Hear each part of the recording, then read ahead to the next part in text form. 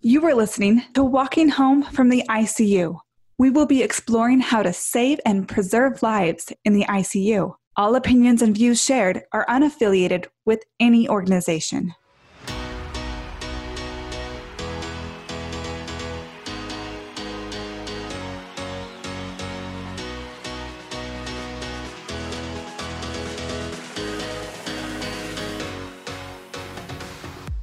Okay, before we jump into this really great episode, I need to share some updates. My website, www.criticalcareconsultant.net, is temporarily down for renovations. If you have questions or your team is interested in the webinar and/or consulting program, reach out to me in the email listed in the show notes. Okay, now I have received really great questions about how the Awake and Walking ICU has been managing ICU patients with COVID-19. This segment on ventilator management would not be sufficient without hearing from an expert respiratory therapist with extensive experience in the Awake and Walking ICU. Let's jump straight to Jeff. Jeff, thank you so much for being willing to come on and share your expertise with us. Do you mind introducing yourself? Jeff Corey. I am a respiratory therapist. I've been a therapist for 20 years.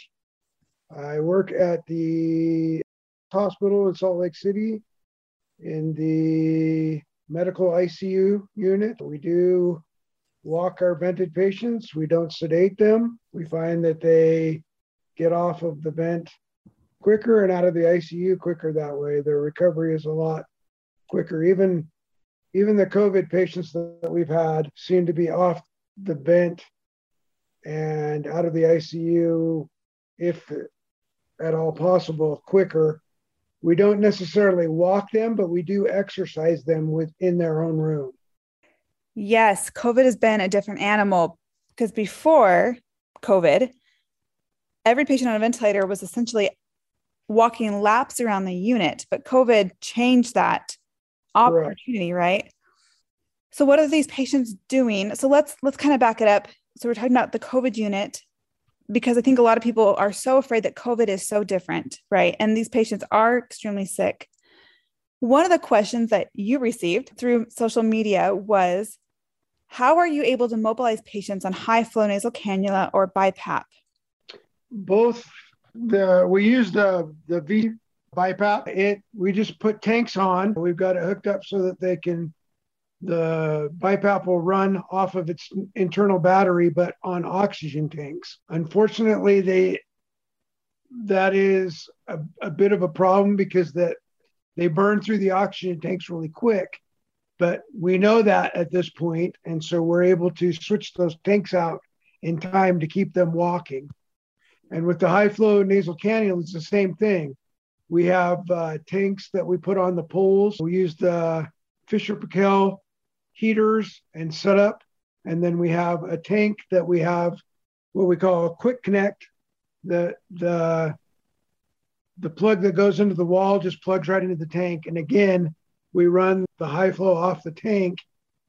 Again, that also eats up the oxygen pretty quick. So we've got to be very mindful of how quickly we change out those tanks too. And how did the patients tolerate activity, even on those higher levels of oxygen?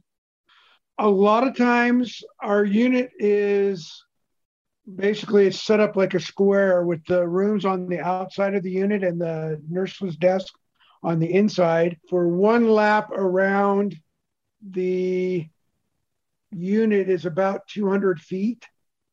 So we will take patients on vents, on BiPAPs, on high flows. As we're walking them, if they get tired, we allow them to sit, recatch their breath, and then get up and move on. And our goal is to try and get at least 2 laps in 3 times a day with each of these patients. And now that I've been doing more webinars and consulting with teams outside of that little euphoric bubble, I'm realizing how amazing that is, that everyone has that goal and that patients really are able to do that. So these COVID patients, while they're in their rooms, like you said, they're not walking, taking the constant ambulation outside the room, but doing squats in their room, right? Right. And we also, physical therapy also has the little pedal bikes that they will go in, they'll work with them, they'll do exercises with them, then they'll have them pedal on the bike so that they can, get the cardio part of it in. And then they also do like arm lifts and leg lifts and other things like to keep their strength up and to keep their cardio going. And there's a lot of concern that when people are on higher set levels of high flow, that they desaturate so quickly and so easily. Are there patients that you have to put on BiPAP before or during activity? Yes. Yeah. If they're on high flow, I would say probably about 30% of the time when we walk them, instead of walking them on the high flow, we will need to walk them on a BiPAP on 100%. And do you do that a little bit before they walk and after? Yeah, we try to pre-oxygenate them before they walk, and then we will allow them time to recover afterwards too. So we don't just take them back in and throw them on the settings that they were on before. We allow them to kind of catch their breath, and then we will wean down their settings back to what they were previous to their exercise. And do you find success with that? Yes, we do. We found that, well, one, I think mentally it helps the patient to be able to not just be stuck in a room, either in the bed or in the chair, 24 hours a day, until they can recover. It gives them a little purpose in their day, gives them a little help or hope that they're getting better. And then it actually does help them get better by the exercise, whether it be walking or whether it be doing those exercises in the room. Absolutely. And I wish we had better data collection. I hope that we go back through the outcomes of these patients. My suspicion, and I've heard this from other people, is that perhaps mobilizing them so aggressively before intubation prevents intubation. What are your thoughts on that? I would say that, yes, it definitely does help. I think that if we were to go back to the way things used to be done 10 years ago, where we weren't walking them, we weren't exercising them, and if we did, we weren't allowing them to recuperate, we were just throwing them back on their settings. I think that with the care that we take now, and yeah, it is labor intensive, I'll give you that, but I think that the outcomes are much better for the patient in fewer days on the vent, fewer days in the ICU, and fewer days in the hospital. I think you're absolutely right. And I think you're coming from a perspective of a team that is very comfortable and averse with this kind of mobility. Your perspective of 10 years in the past is actually people's current reality, right? Yeah. There are, well, and it's funny that you say that, because even with, they still have that mentality at some of the other hospitals where they just know their patients and hope that they get better. Right. Even when they're on BiPAP, they already have them on a Precedex strip and probably RASing lower than they need to be. Yeah, I think the variation in practices is really startling. And so I think that's an important fluctuation too, is that your unit is very comfortable. So even though you have really sick lungs on your hands and lots of them, you guys have been extremely overwhelmed. Yeah. Yes, your process is labor intensive, but we just opened our second ICU. Say that again. We just opened up the second ICU again. We had it open for a while, and then when things kind of calmed down, we closed it, but we're back up to, we've been, the main ICU that we have has been full for, every room. We haven't had even a crash bed for weeks. So they decided to reopen half of the other ICU that we were using down where wound care was. So we have half of that unit now, which is another 5 beds. And when I left the other day, they had just reopened it. They had 1 patient in there, but I'm sure that I was off yesterday and days. I'm sure that it's full to capacity, because we were getting calls. We've been getting calls from as far away as Seattle and places like that looking for ICU beds. Yeah, the situation is really difficult, and your staffing ratios have not been ideal. Yes, there have been compromises to standard of care, right? As with everywhere, but you guys started at such a high level. So the compromises have been, they're not walking 400 feet at a time, but no one's running to deep sedation automatically right after intubation, which I think changes your outcomes. And as a respiratory therapist, do you feel like these COVID patients need to be deeply sedated right after intubation or all throughout their time on the ventilator? The only time I feel that they should be sedated is when we prone them.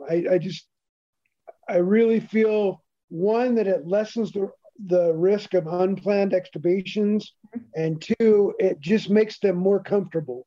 I'm not a stomach sleeper, so if I had to lay on my stomach on a ventilator, I don't know that I could do that.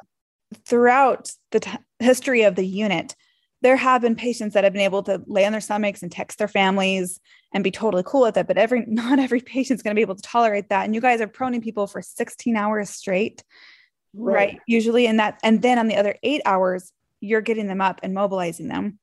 Right. So I think, definitely adjustments have had to be made for that. And yet I'm just amazed that you guys have continued to keep patients strong and functional. And that is what is astounding the critical care community right now.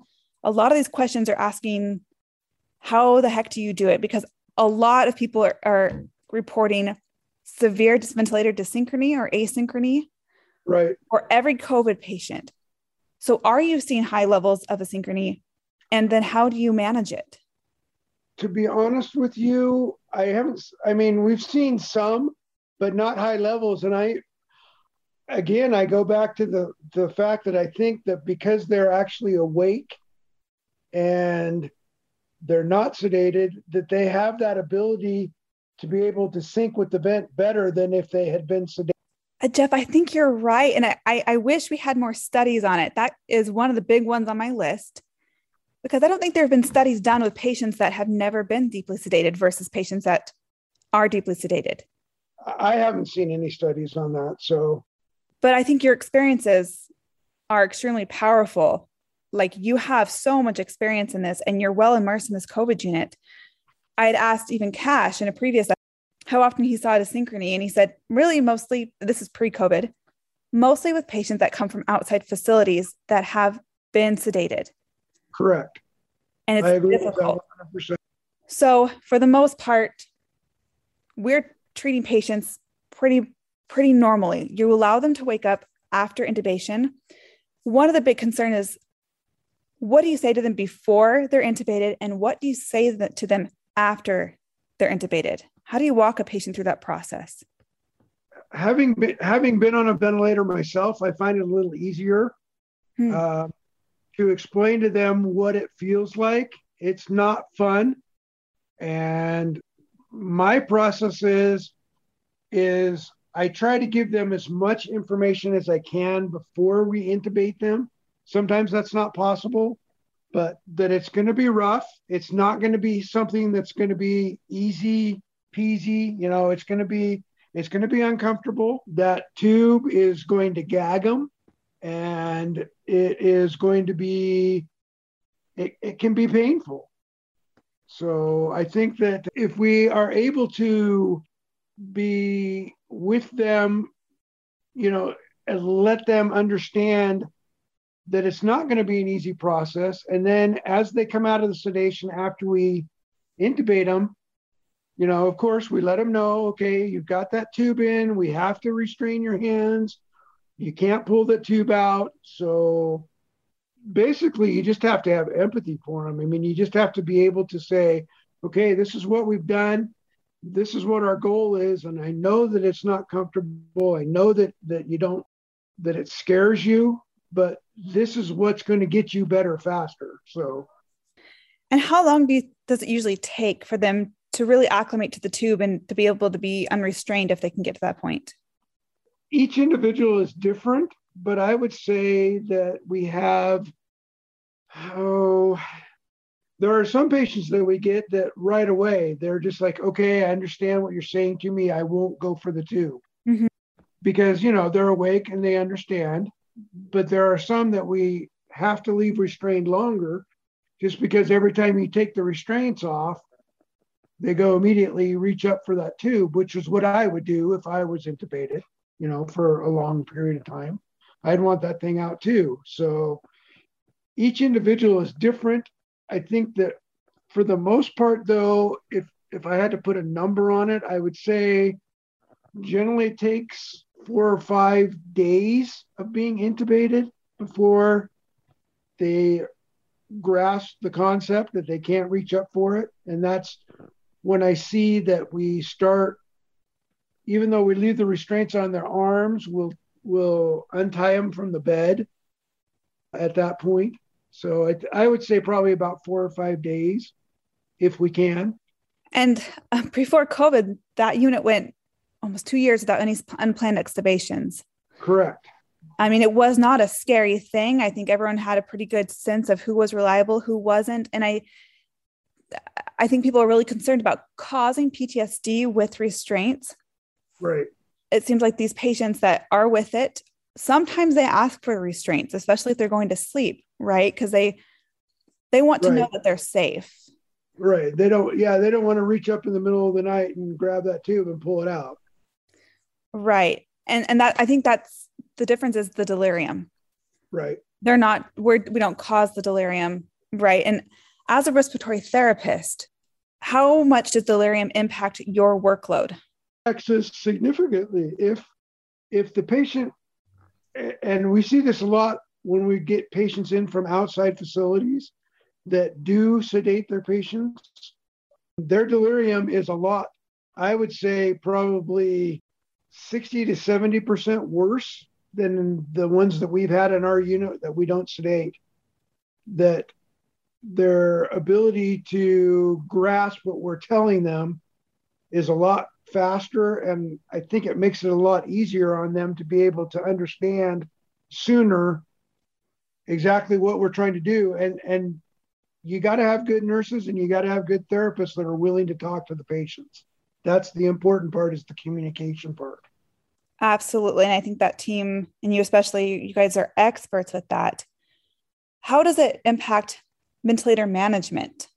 How do you manage the ventilator with and without delirium? Well, with delirium, it makes it a lot harder to wean down any settings. I find that without the delirium, which I feel is in most part caused by the fact that they're sedated for so long, I think that without that sedation on board, we're able to be more aggressive. We're able to communicate with the patient better about what we're trying to do so that they understand. And for the most part, I think a lot of them do. You know, you get the ones that you have the language barrier or that are older that just don't get what you're trying to tell them. Mm-hmm. But for the most part, I see that when we are working with patients that are not sedated, that the communication factor with the nurses, between the nurses and the therapist and the therapist and the patient and the nurse and the patient, makes it a much more cohesive working environment where we're able to talk to the patient, explain to them what we're trying to do. And I think that involving them in what we do, the decisions that we make, is important. Excuse me, it makes them feel like we're much more involved, or that they're much more involved with their care. Whereas the patients that have the delirium, we don't really have that opportunity. They can't, you can't really make sense of what they're trying to tell you, or they can't understand what you're trying to tell them. So therefore, I think it hinders the weaning process dramatically. Yeah, that's a really good point. Because I think about delirium when they have erratic breathing, they're bucking the vent, it's alarming. That's really difficult. But I didn't think about the hindrance that it is to weaning. I have to think about how patients are often oversedated, and so they're not going to be able to do breathing trials. Like, that's a barrier in a lot of units.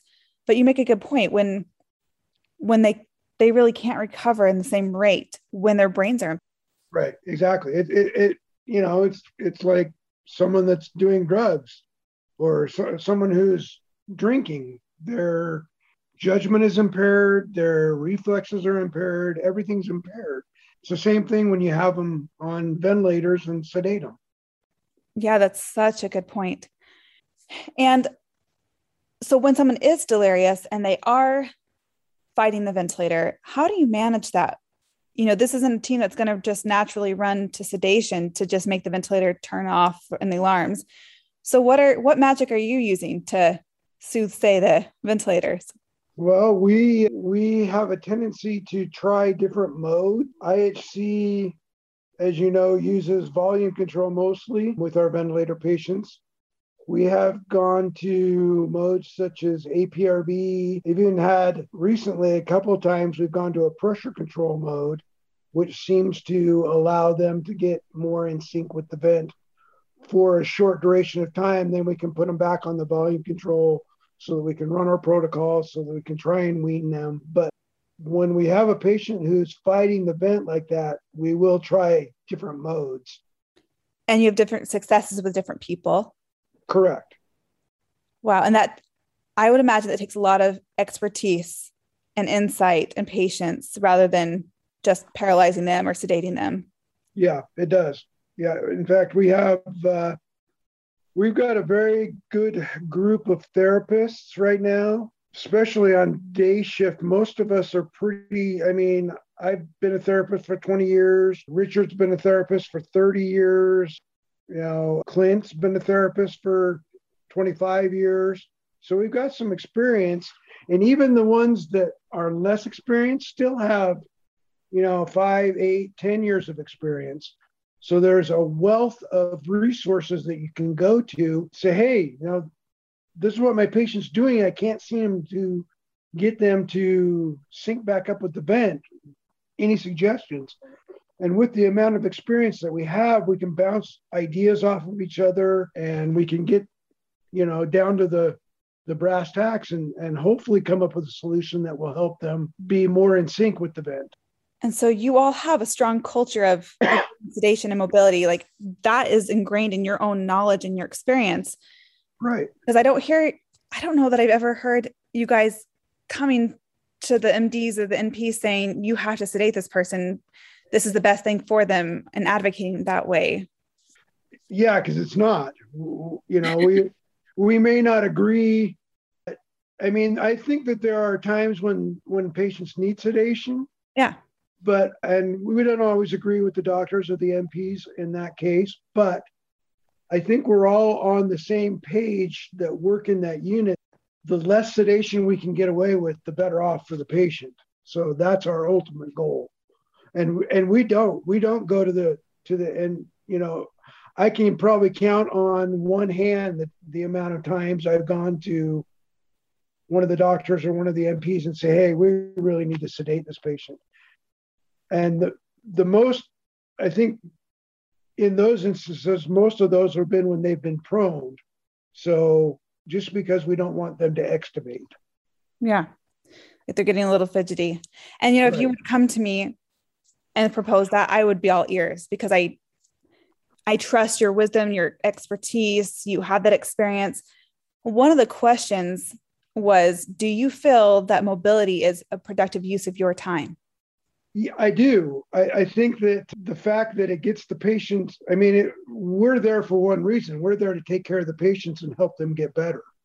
So I may not want to go walk somebody at a certain time, but I know that the patient will do better if we do walk them. So it's not really even an argument anymore. I think as soon as you get the therapist and everybody to buy into the program that this is what we're going to do and this is what we need to do, I think we're all on board now, and we're just like, okay, let's just get it done and move on. And I think that because we're there to help the patient, that if getting up and moving them is going to get them off the ventilator and out of the ICU quicker, then that's what we're all for.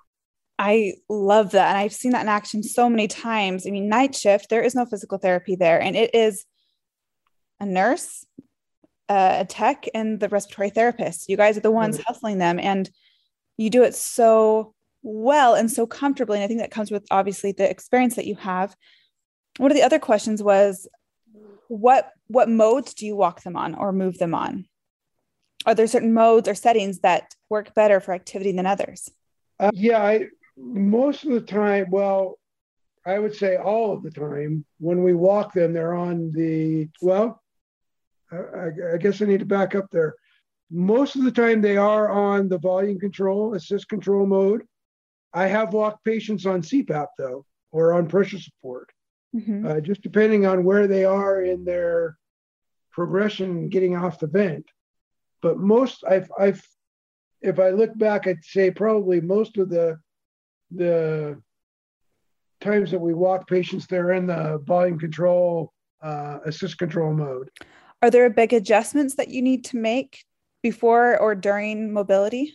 If we take the SAT monitors with us, so if they start to desat, we can bump them up, and we can bump up their PEEP if we need to, but mostly what we'll bump up will be their FiO2. Don't really change modes in the middle of walking. Haven't had to do that, but I would say that definitely if we need to, bump up their oxygen, because what I try to do is I try to walk them on, say they're on 70% in their room. That's what I try to walk them on. But a lot of times I find that we have to go up to 100%. Well, especially with the new 980s, because we do put them on 100% because there's no air tanks with them. It's just the oxygen. So we do increase that up to 100%. If you have to disconnect from the wall. Right. Yeah. If we're disconnected from the wall and walking around the unit, they're on 100%. Do you find that they're able to tolerate that? Yeah. Yeah. And like I said earlier, I think that the fact that we, if they get really tired, we've got somebody right behind them with a wheelchair. We let them sit down. We let them catch their breath again. Then we get them up again and continue around the unit. And it really is, as you say, like I can bear testimony to the process that you're talking about. I just recognize that it's really hard for people to imagine what that looks like. A lot of protocols have this threshold, even for sedation vacations, that you can't even give a patient a sedation vacation if their FiO2 is greater than 60% or PEEP is greater than 8 or 10. And so what kind of settings are you walking people on? What have you seen people be able to tolerate? Well, like I just said, when we get them up, they're on 100% if they're disconnected from the wall. And I've walked patients on a PEEP of 14, PEEP of 16. So, we've walked them on some pretty high settings. Yeah, we interviewed Megan Wakely. You probably remember her. She was on a PEEP of 18 and 100% walking. And she talks about that. She wasn't doing cartwheels, but she definitely did it and was so grateful that she did. There are no studies showing that there's any harm to walking patients in higher ventilator settings. As a respiratory therapist, what are some of the assessments that you do during that process to make sure that patients are safe and tolerating mobility, even on higher settings? Well, it's a constant assessment as you're walking with them. The way I do it is I walk backwards, the vents between me and the patient. So I can see if they're starting to get fatigued. I can see if they start to wobble. So at that point, then I, make the suggestion of maybe we should sit down and rest. Or if they're able to just go straight through, we'll do that. It's basically you have to be able to just keep doing those quick 10, 20-second assessments of the patient to make sure that they're still, stable enough to be walking. Someone made the analogy of how the proning process was so overwhelming and daunting to the critical care community when COVID hit. And now most units do it so smoothly and naturally, and it's not scary anymore. And they wondered that maybe the same will be for early mobility and walking patients on ventilators, where it seems like this big daunting task. You're having to really think through every step of the way, analyze every little movement you make. But with experience, it becomes like how I see you guys doing it, walking backwards, like that's your second nature. Right. And watching patients, and you're just naturally assessing them. You know what you're looking for. It's not scary to you anymore. No, it's not. It's pretty run-of-the-mill, expected that's what's going to happen if you're working in the unit that day. You're going to be walking patients, or at least helping them exercise, or dangling them, or whatever wherever they are in their progression. And it's not daunting. And you guys do it pretty quickly. You know, it's because it's so ingrained now, it doesn't take as much time, I don't think, or even people or energy to do it as maybe units that are trying to do it after a patient's been sedated for a few weeks. Right. Yeah, that's exactly right. It's because, well, and I think that you're right. We have had a lot of experience doing it. So it's almost, well, it is second nature anymore. But I could see where a unit that's just starting to do this, like, you know, you got to make sure you got everything that you need. You got to make sure you got your Ambu bag. You got to make sure you got that your settings are all right, that you're connected to the oxygen, that, you know, all the things that once you've done it a few times become second nature. But I can see where if they're starting that program, that, yeah, it could be very daunting and very anxiety, you know, make you very anxious to make sure that you're not forgetting something. And I think there's a lot of question as to how do you get your respiratory therapists to buy in? I mean, every discipline that's, you know, even some physical therapists, I think they're having a hard time getting them to buy in. What would you recommend to teams that are trying to unify their teams to get them willing to try this or adapt this process of care? I'm a hands-on kind of guy. My feeling is if they were able to see the process at work, they would be amazed at how really simple the whole thing is. I believe it. And they probably have a lot of the skills already. They just need the confidence and experience. Right. And I really think that you send a couple of key people to somewhere that does the early mobility, spend a shift with the patients, getting them up and moving them. And I think that by the end of that shift, they would be fairly comfortable in knowing, okay, this is what we have to do. This is the process we have to go to in order to get that patient out of their room and walking around the unit. But like I said, once they do it quick, you know, enough times, it becomes second nature. And you're just like, okay, I got to do this, got to do this, got to do this. And within, you know, a couple of minutes, you're ready to go from the time you walk in the room to getting them out to walking them. Absolutely. It is. I mean, it's a learning curve, but once you're over it, it really, I think it'll be hard for anyone to go back to a different way.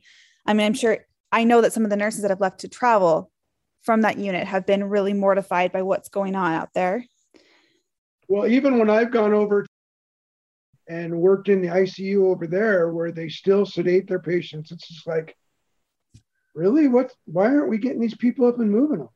They're like, oh, we don't do that here. And it's like, well, why don't you? So. And Jeff, I'm hearing from a lot of listeners, and we even had an interview with a nurse in Colorado who started in ICU 18 months ago. Immediately, it turned into a COVID unit. That whole time, she never saw a patient be extubated for 18 months. But what are you seeing in the COVID unit there? We're seeing, I would say, probably 60 to 70% of the COVID patients we have end up eventually getting extubated and, you know, getting put on lesser devices, not extubate to pass away, but actually recovering. And walking out of the unit. And leaving the unit. Yeah, were you still there when that pediatrician? He was on the podcast. He sent a card to the unit that showed him up skiing last winter. And he said, without you guys, this would not have been possible. He walked 8 miles 2 months after his discharge. Wow. Incredible. And he went golfing 6 weeks after discharge for his 70th birthday. So yes, I mean, and those are common stories there, right? You have had deaths because COVID is a lethal disease, but how often have people been trached and or sent to LTAC? Not very often, honestly. I mean, I would say of all the COVID patients that we've had, maybe, and we're talking hundreds of patients over the last 2 years, maybe even 1,000 patients. I would say probably maybe 10 of them have been trached. and sent to an LTAC. That's amazing.